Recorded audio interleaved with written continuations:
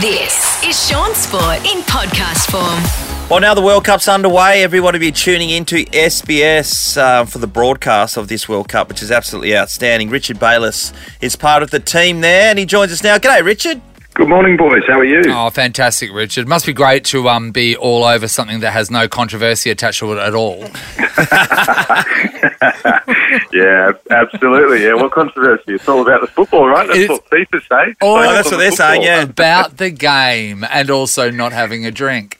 Exactly. I'm sorry, a sports stadium, let's just talk about that quickly.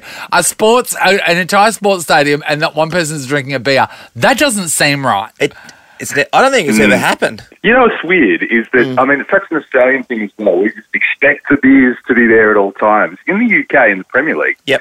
that's actually what happens as well. You can get a beer, but only outside. You can't be inside the Are you stadium with the joking? beer. So, no, it goes back to, obviously fan trouble of decades and decades ago. It's Yep. just a thing. But I think people are used to it there. It's more, I think, the issue here is the fact that 2 days out after assurances were made, oh, no, you can get beers. Don't worry about it. The decision is reversed. And that's, I think, where people are really up in arms. Plus, of course, many of us just like a beer as well. I tell you that's what, a really though, good and point. these are people, everyone knew going there that this was going to be the situation. I think that maybe they thought they were getting faked out or whatever, but it's like when you RSVP to a wedding and then discover it's a dry wedding. It's like, oh my God, are you kidding me? Well, I wouldn't be friends with those people. I don't think. Hey, Richard, we've seen the action kick off in the last couple of nights, obviously the opening game between Qatar and Ecuador. But then last night, we've got a lot of English, obviously, all around Australia. They would have been up watching that demolition of Iran. Yeah, they would have been, and they'll be a little bit more vocal today as well, because strangely, I mean, England always go into the tournament thinking they're going to win it. They're Yep. thinking it's coming home ad nauseum. But, the expectations have been a little bit lower going into this tournament, but they were unreal. They were really, really good against Iran. 6-2 winners. That's an obscene scoreline, and really they shouldn't have conceded the two they did. So, they've got amazing players. We know how big the Premier League is, how quality it is, but actually they showed it on the international stage in a way that they don't often do, England, despite the fact they made the semis last time. So all of a sudden you have to put them amongst the favourites, which for our English mates out there, they'll be a little bit annoying, I would say, over the next couple of days. But you know what? They've earned it because the team were very, very good.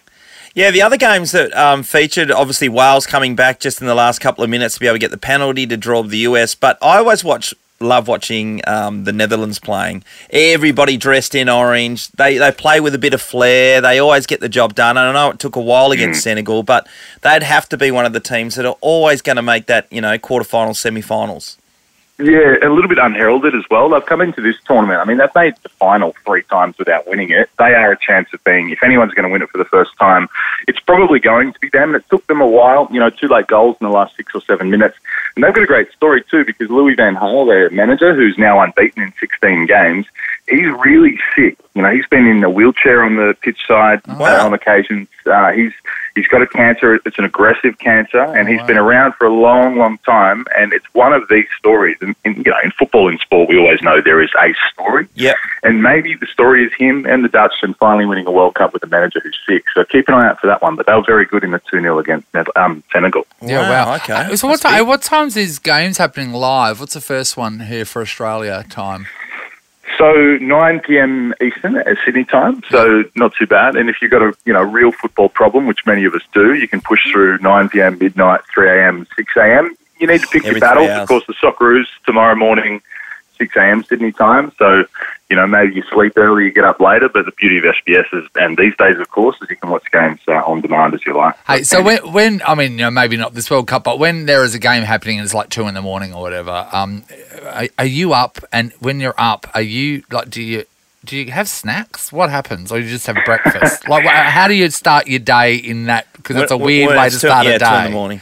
Oh, look, it is so tricky. This is the first time SBS's studio hasn't been within the host country for quite a while, going back to probably Japan, Korea, 2002. So for us, we're actually in the Sydney studio. So we're waking up at 4 or 5 p.m. and pushing through all overnight. And to answer your question, basically we are eating the worst food possible. I'm trying to get out of the habit already. Yeah. It's sugar, it's caffeine, like you name it. It's just comfort food to get you through. You do what you got to do to get through, I think. I think pizza. You need some pizza there. Oh, you have to. Have you been holding into some pizza? Give us the worst thing you've eaten. I think, well, it's not that bad, but just snakes. Just Oh, Snakes. Snakes. right? Yeah, you were like an athlete on this, like the emergency. Just a snakes. bag of snakes alive. Is that what you've been holding it? Well, give it time. We're 2 days into it, a tournament which goes for over a month. Like, I think by the end of it will be an absolute shell, but it'll be worth it. Yeah. Now, getting back to the game tonight, Richard, well, tomorrow morning we'll be able to see, which is Australia in action against France. I mean, how hard is that first up? I don't see that we're any chance, and I can't see with this lineup that we've got of us progressing outside of this round robin phase. I've heard the opposite from other people who say that the youthful and inexperience might be a thing that will be able to get us through. Yeah, you know what? That's some of the most balanced analysis I've heard going into this. And I think it's understandable. We get to a World Cup, we get excited, we remember that we're Australians on the world stage, we should do really well at sport. Yeah. At football over the past couple of years, we're in a transitional phase. This is arguably the biggest challenge we've had going into a World Cup in this run of 5 straight appearances, because our team is inexperienced. 17 of the 26 haven't been there before. And you can say that's an advantage. We're playing the world champions in France, and they've got 6 or 7 players out injured, but the players they do have still phenomenal. Their second strength 11 could probably still win a World Cup. So for us, this is in essence a free swing. No one will expect anything of us outside of ourselves potentially. We need to go there, not get hammered, and take a little bit of momentum in the performance into Tunisia and Denmark, because against France, realistically, if they turn it on, we will struggle big time. You just have to hope they don't turn up, which is possible because that's what France, on occasion do. But yeah, let's be real. This is a huge challenge tomorrow morning. If we can get anything from it, it'll be, let's not say miracle, let's not go into that territory, but it would be an unbelievable result for us. Yeah, it would be. Hey, Richard, I just want to get your opinion on one last thing, and that is on the One Love armband, right? And we know that England captain Harry Kane, he was going to be wearing it, and then at the last thing, FIFA said it's not official kit, and you're going to get yellow carded. Some people are saying that it would have been such a demonstration of respect towards the movement if he was to wear it and just get a yellow card straight away and then take it off as a sign of we're not backing down. What would you have done? I agree with that sentiment. I think, for the 7 nations to turn around and agree, we don't want to risk sporting sanctions here. We're happy to pay a fine, but we don't want to get a yellow card. I think seeing a player get a yellow card, stand defiant to a FIFA who don't want those messages to be said would have been extremely powerful. And even if a player gets sent off, who cares? Honestly, at the end of the day, I mean, some of the bigger, broader messages that need to be got across by whether it's players, teams, whatever, is more important at the end of the day. So it's really disappointing, and I know for a lot of people around the world, the LGBTQ plus community, I think probably will feel a little bit abandoned. And actually, in addition to that, Belgium's away kit has sort of a rainbow motif in it and has the word love. FIFA have asked them or demanded that they not wear that kit or remove the word love from it. I mean, that is just... Remove the word love. Isn't that disgusting? I cannot believe, Richard, that this is where they're holding a World Cup. It is unbelievable. It's crazy, isn't it?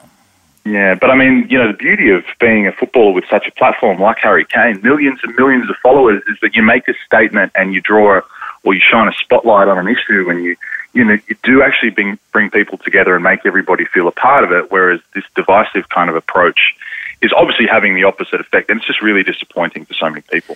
Yeah, well, it just shows in the future, though, FIFA will be thinking twice because this has been so much backlash along the journey. Anyway, that said, we look forward, Richard, to seeing so much more coverage on SBS. You're doing a fine job. I hope you're able to get through these next 5 or so weeks. 6 weeks of action, just eating snakes and eating pizza and getting through with mad coffee. So we really appreciate your time. That's it, boys. All the best. Enjoy it. We'll speak soon.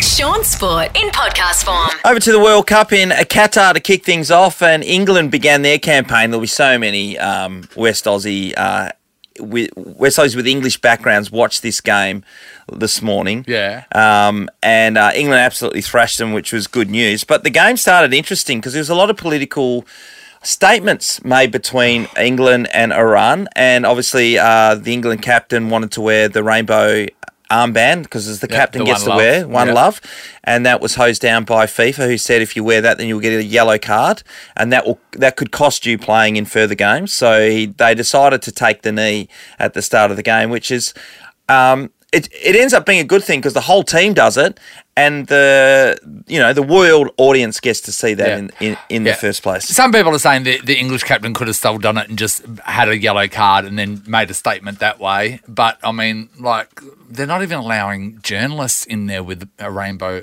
on their shirt. Like, I swear, over there, if the rainbow appears in the sky, do they shoot it with shoot guns? It down, mate. Shoot it down. Yeah. Stop going up our sky! Absolutely. Now, the Iranians themselves, they didn't sing the national anthem because they were protesting against their own government about, the way they treat people in their neck of the woods. So, a couple of statements to start things off. But at the end of the day, hopefully, moving forward, then FIFA will know that they cannot go down this track again because Why did they do it? Because they got the money and the backhander, and that's the only reason they did it. No. You guys talked about it yesterday. Budweiser. Was it Heineken? Yeah. Budweiser. Yeah, Budweiser. Yeah. They wouldn't let us serve booze at the stadium. The whole warehouse full of Terps, and it wasn't able to get used, even though they'd signed a contract with FIFA. It's just a litany of things that are not conducive to holding this event. Yeah. And yet they chose to do society. it. I know the guy who used to be in charge, who made the decision to have the World Cup in Qatar, he actually said it was a mistake now. But it's like, you would have known it was a mistake back then. Yeah, well, they would have, but, money speaks all volumes. But wouldn't everyone else have had their hands up as well? And yeah, there was a lot of people, and I would have thought there would have been a lot of other countries who were prepared to play the brown paper bag game, but obviously the Qatarians were able to do that in a successful manner. Well, anyway. Maybe the gold bullion that they offered as well. I don't know. But anyway, the World Cup's off to a really good start in that manner. For Australia, though, we play France tomorrow morning, early our time. We always get the tough draws straight up, but playing France is going to be difficult. But our coach, Graham Arnold, he relied on an old chestnut who got Australia going in 2005, and that's Aussie Gus Hiddink, who Australia just got right behind. He took over our team just before we started our campaign in Germany. And we got right through to the knockout stage and probably could have gone a bit further if it wasn't for a bit of a shonky red card that was given. But Graham Arnold's saying with the help of Gus, he thinks he's got his head in the game. I spoke to him only 4 days ago. He's been an incredible mentor for me since 2005. What I learned off Gus in 1 year would have taken me probably 10 years to learn on my own. There you go. Then again, you know what? What are our chances of beating France? Everybody's saying we are absolutely zero. We're absolutely zero. We're less than zero. That's what they're saying. So do you reckon that maybe we get one of our team into their kit and just spray them with multicoloured rainbow colours? Well, the French would be all about that because they're certainly a one-love country like us. Oh, no, I get that. But like, you can take an armband off, but if your kit's all been sprayed like a rainbow, then you've got to play in it. The locals are coming for you. Everyone's getting a yellow card pretty quickly. Red card off. Oh, the other thing would work, Nathan, if we did put a couple of guys in the blue shirts and they went out there and played for France and let a few goals in. Yeah. Just fell over at the wrong time, which we see in soccer quite often if the money's right. Anyway, it's going to be a big night for Australian sport. We'll see how we turn. It all works out. We're going to catch up still, though, a bit later on and dissect it with Richard Bayless. He's covering the action for SBS. Nice one. Sean Sport is a Nova podcast. For more great comedy shows like this, head to novapodcast.com.au.